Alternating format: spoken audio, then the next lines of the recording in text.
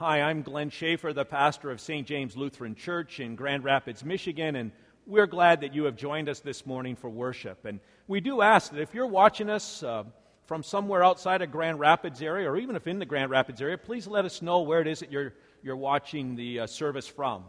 Hopefully you've been able to download a copy of the worship folder, the services. This is what we'll be following today.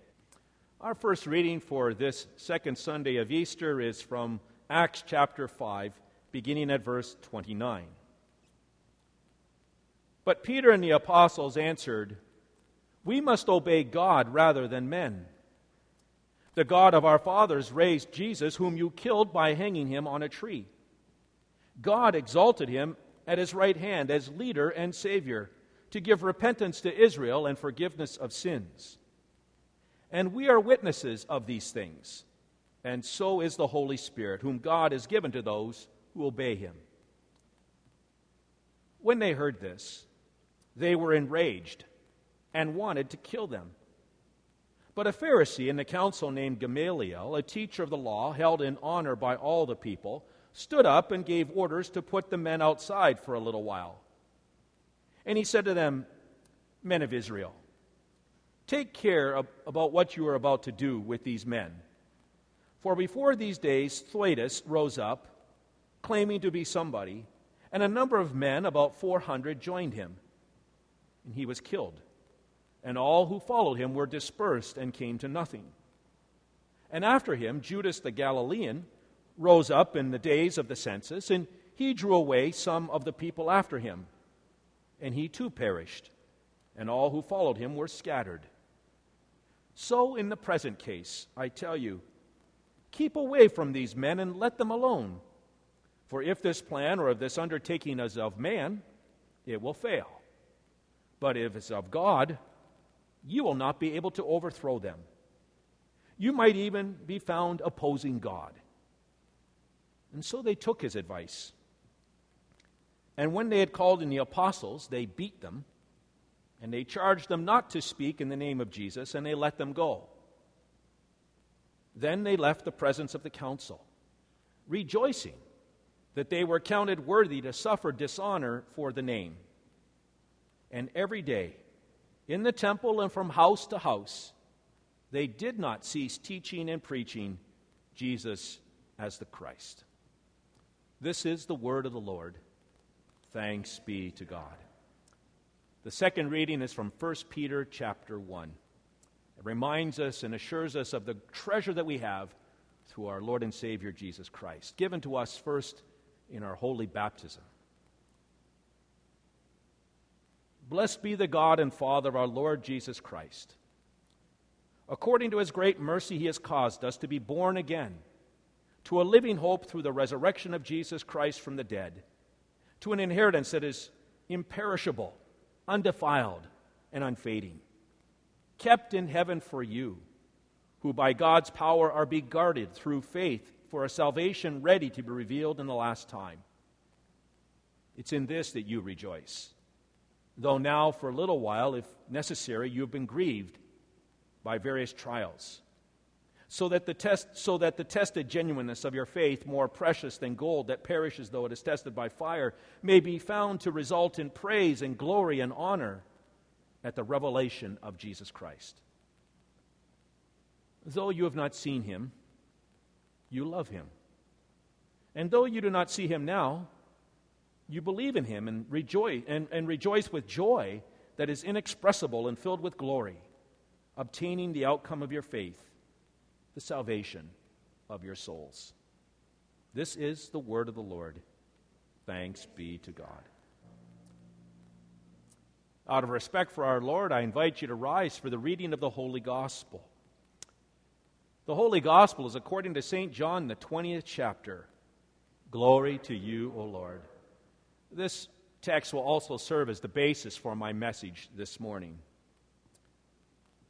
On the evening of that day, the first day of the week, the doors being locked where the disciples were for fear of the Jews, Jesus came and stood among them and said to them, "Peace be with you."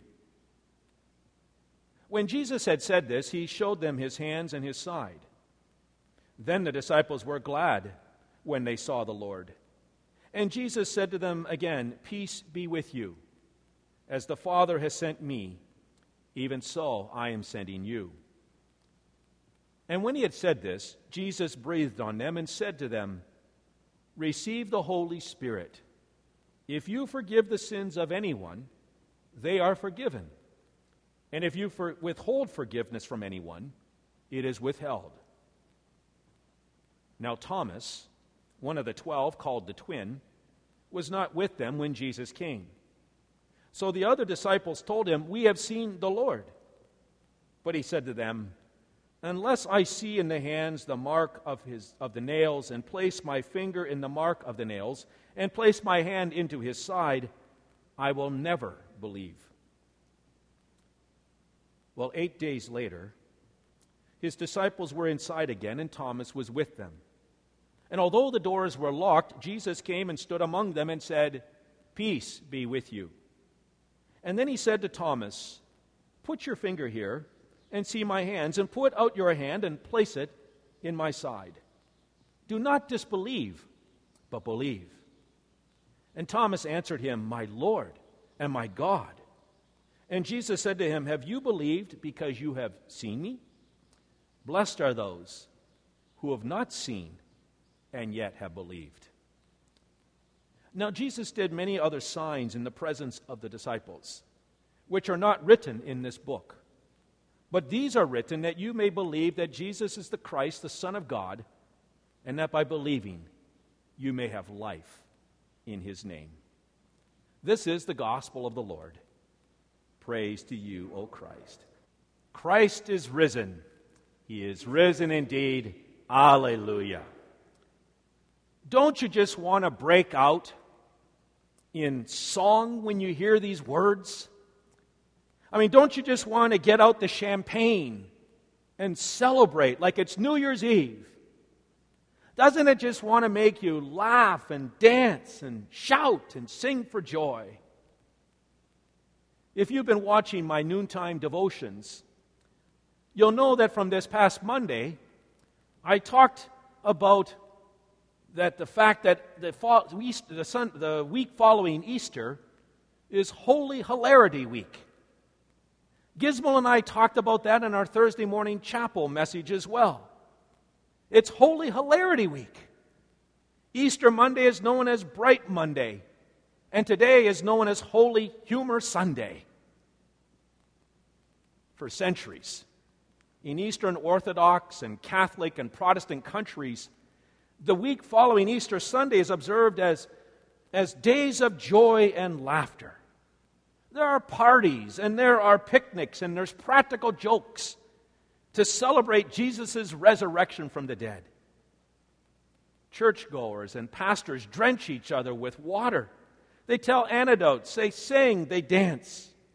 Priests and pastors entertain congregants with jokes, and peals of laughter and frivolity fill the sanctuaries.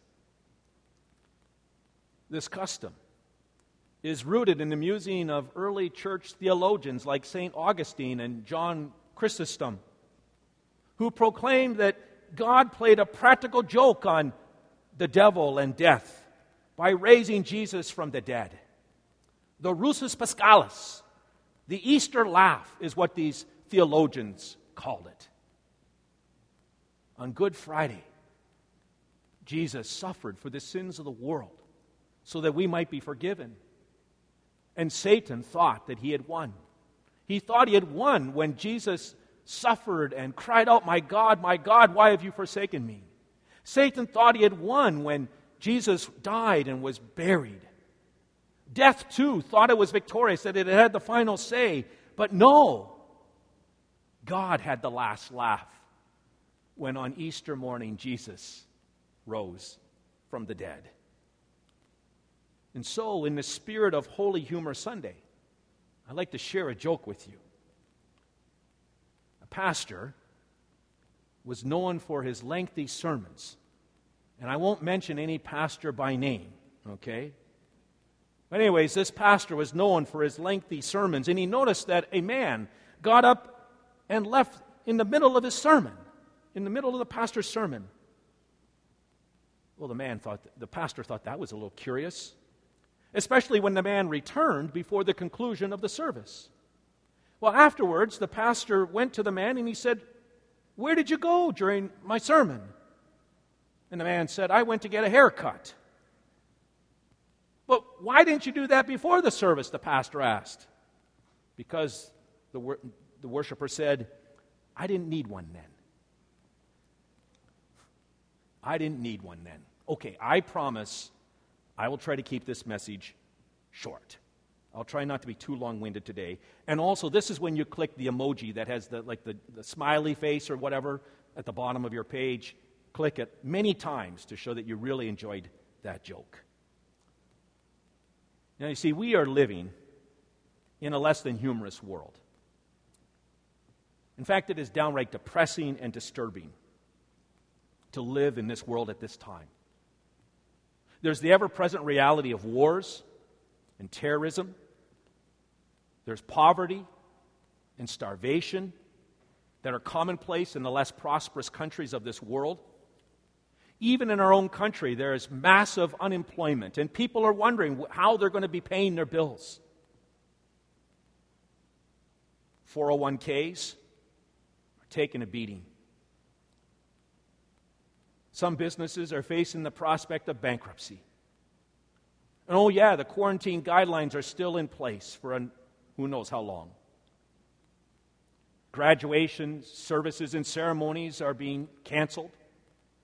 The coronavirus continues to spread and the death count climbs. It's not really party time, is it? In fact, it might even be considered a little insensitive to observe or to celebrate Holy Hilarity Week or to have a Holy Humor Sunday in light of people's real struggles. And yet it might be wise for us to heed the advice of the proverb that says, "A cheerful heart is good medicine, but a crushed spirit dries up the bones." Oh yes, there is a time to weep. But there's also a time to laugh. Especially when Jesus, the life of the party, shows up. You know, it's an alarming and disheartening time for Jesus' disciples. Fear locks the disciples in isolation, we hear in our text. They huddle in a dead-bolted room because they're terrified that the same fate that happened to Jesus might happen to them. Sadness and grief oppress them. And an unknown future without Jesus is very unsettling, and they find that a growing sense of hopelessness is growing within them. How will they return to the old normal? Is it even possible to return to what is normal after having spent time with Jesus? And then there's the puzzling reports that the disciples are hearing about from the women that they've seen Jesus, that these women have seen Jesus and that he's alive. The last thing these disciples feel like doing is partying. Unless, of course, you're maybe going to have a pity party. But suddenly, Jesus, the life of the party, shows up. We're told in our text, Jesus came and he stood among them and he said, "Peace be with you." And after he said this, he showed them his hands and his side. And the disciples were overjoyed when they saw the Lord. The atmosphere in that room was transformed instantly. The wake is over. And now there's an awakening that's beginning to take place in the hearts of Jesus' followers. They're awakening to the realization that life supplants death. Hope displaces despair. Love overcomes hate. Joy overwhelms sadness. Laughter quiets weeping. Peace casts out fear. And forgiveness absolves guilt. And that room is filled with dancing and singing and laughter and song and food and drink. It's a festive celebration for Jesus. The life of the party is alive. Marty Colway, I don't know him, but I came upon a story that he told. Marty Colway is someone who works at the Lutheran High School in Parker, Colorado. And he tells the story of his nephew, Elijah. Elijah was about 4 years old at the time of this story. Elijah was attending a Good Friday service with his parents. And he was sitting beside a woman who was deeply moved as she listened to the sermon and watched the video about Jesus' suffering.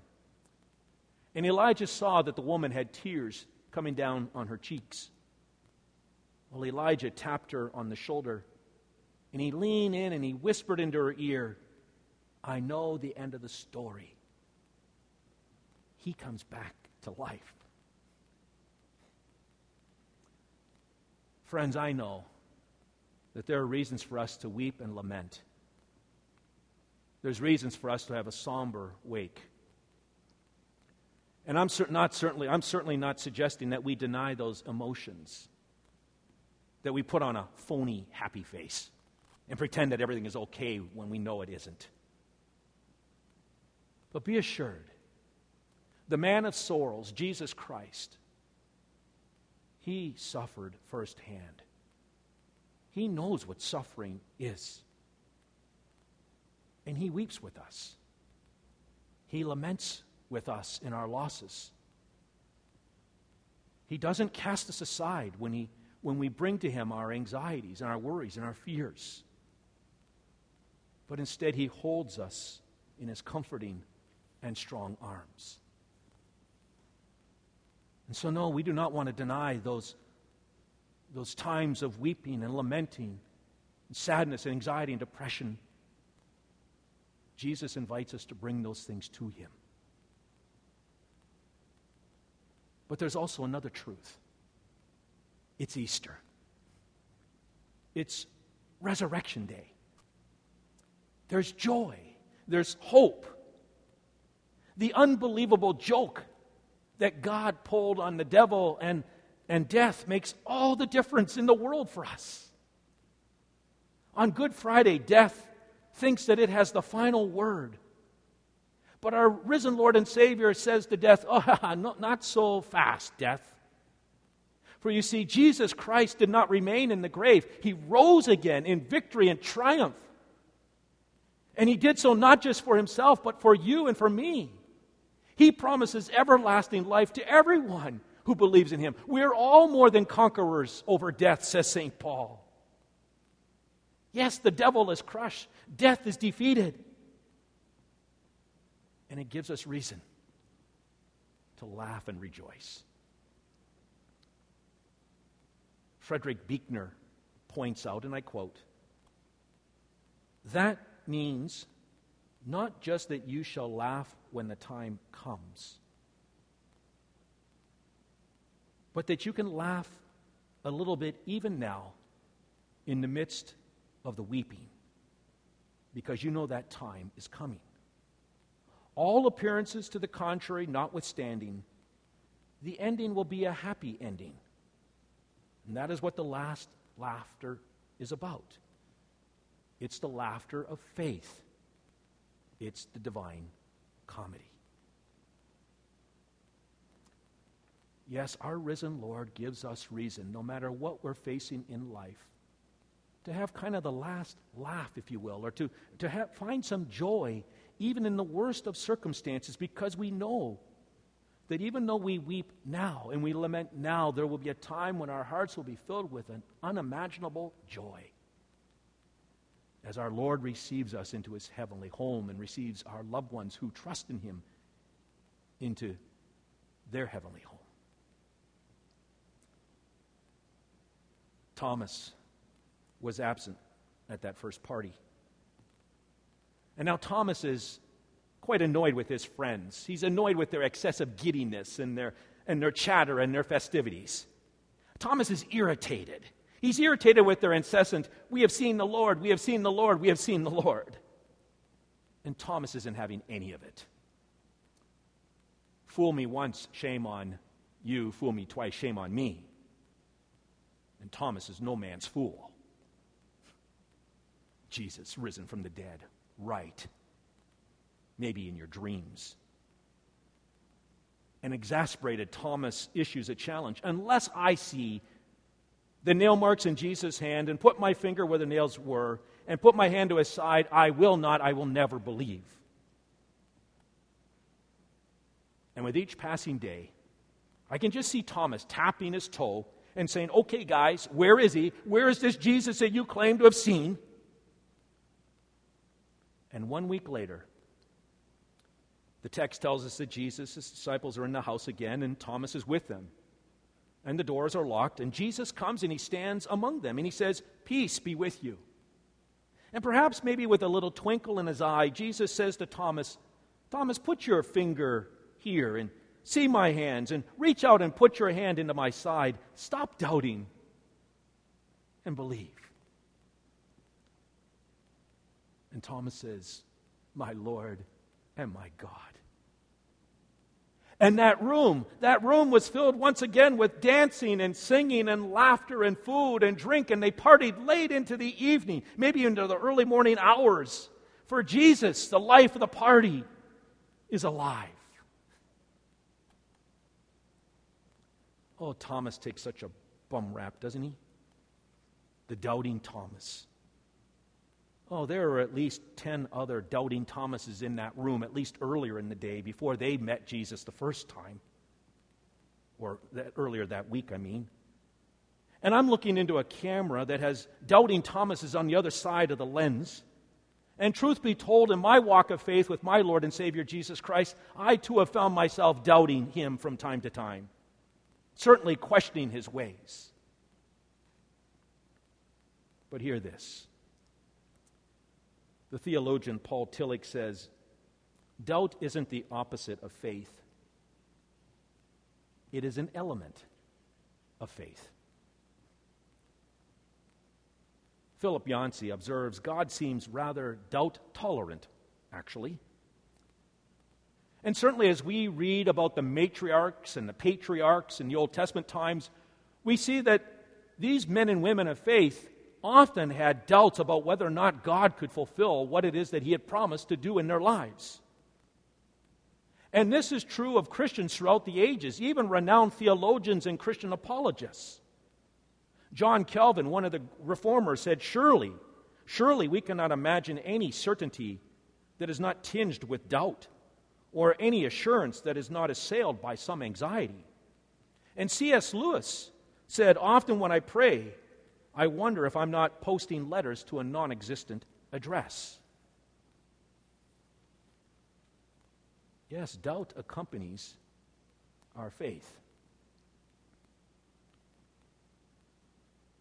Madeleine L'Engle writes, those who believe in God, but without passion in the heart, without anguish of mind, without uncertainty, without doubt, and even at times without despair, believe only in the idea of God and not in God himself.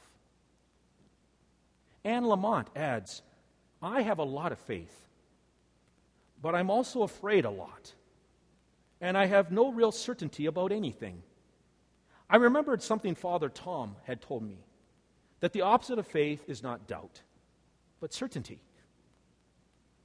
Certainty is missing the point entirely. Faith includes noticing the mess, the emptiness and the discomfort, and letting it be there until some light returns. Doubt accompanies our faith. Not always having all the answers is a part of who we are as people who walk by faith and not by sight.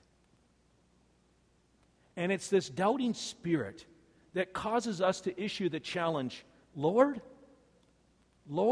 unless I see the nail marks in your hands and your feet and the spear mark in your side, I won't believe. I want proof. And Jesus appears. He says, here I am. Here I am. You wanted me? Here I am. Touch the scars in my hands and my feet and my side. I am alive. like Thomas, we cannot but help exclaim, "My Lord and my God, I believe, but help my unbelief. Help me overcome it." Yes, the life of faith that we live as followers of Jesus Christ is one of many contradictions. We weep, but we laugh. We doubt, but we brim with confidence. We fall, but we seek restoration and are restored. We lament, but we celebrate. We hate, but we love. And through it all, Jesus stands by our side. And He loves us, and He forgives us, and He even tolerates us. And as we go through this life of faith, and we have these doubts and these worries and these fears, we dive into the Scriptures and we plumb them. We plumb God's Word for answers. We talk to fellow Christians. We consult astute, Bible-grounded, Christ-centered theologians. We huddle with other doubters and even skeptics, and we worship the Lord together. And we encourage one another, and we pray for and with one another. For you see, this is the life of faith here on earth. And through it all, Jesus continues to invite us to come to His table. To come to His table and to eat and to drink His body and blood that were given and shed for us. That very body and blood that was not only given and shed for us, but rose from the dead. And it's He who promises us everlasting life. When we partake of the Lord's Supper, we are having a foretaste of the feast, the party that awaits us in heaven. And that is why Jesus says in our text, "Blessed are those who have not seen and yet have believed." Yes, Lord, I believe, but help me overcome my unbelief. At about 8:20 this morning, I posted on Facebook a meme inviting you all to come and worship with me at 9:30. The meme said this, if you didn't get a chance to see it. It said, 6-year-olds laugh an average of 300 times a day. Adults laugh only 15 to 100 times a day. Be 6 again. Be 6 again. Fill your life with laughter, with song, with dance. For you see, Jesus, the life of the party, He's alive. He's alive. And He's with you. And He's with me. And He's preparing a place for you and for me and for all those who love Him.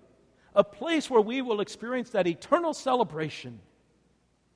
And so, yes, rejoice. Rejoice in the Lord. As you await that time when Christ will return, go and brighten another person's day. Brighten another person's day each and every day that the Lord grants you life. Tell them a joke. Tell them a lighthearted story. But bring joy and laughter into their life. And as you do so, as you tell them that joke, as you tell them that lighthearted story, tell them about the greatest joke of all. The joke that Jesus pulled on Satan and death on that first Easter morning. Jesus is risen. He is risen indeed. Alleluia.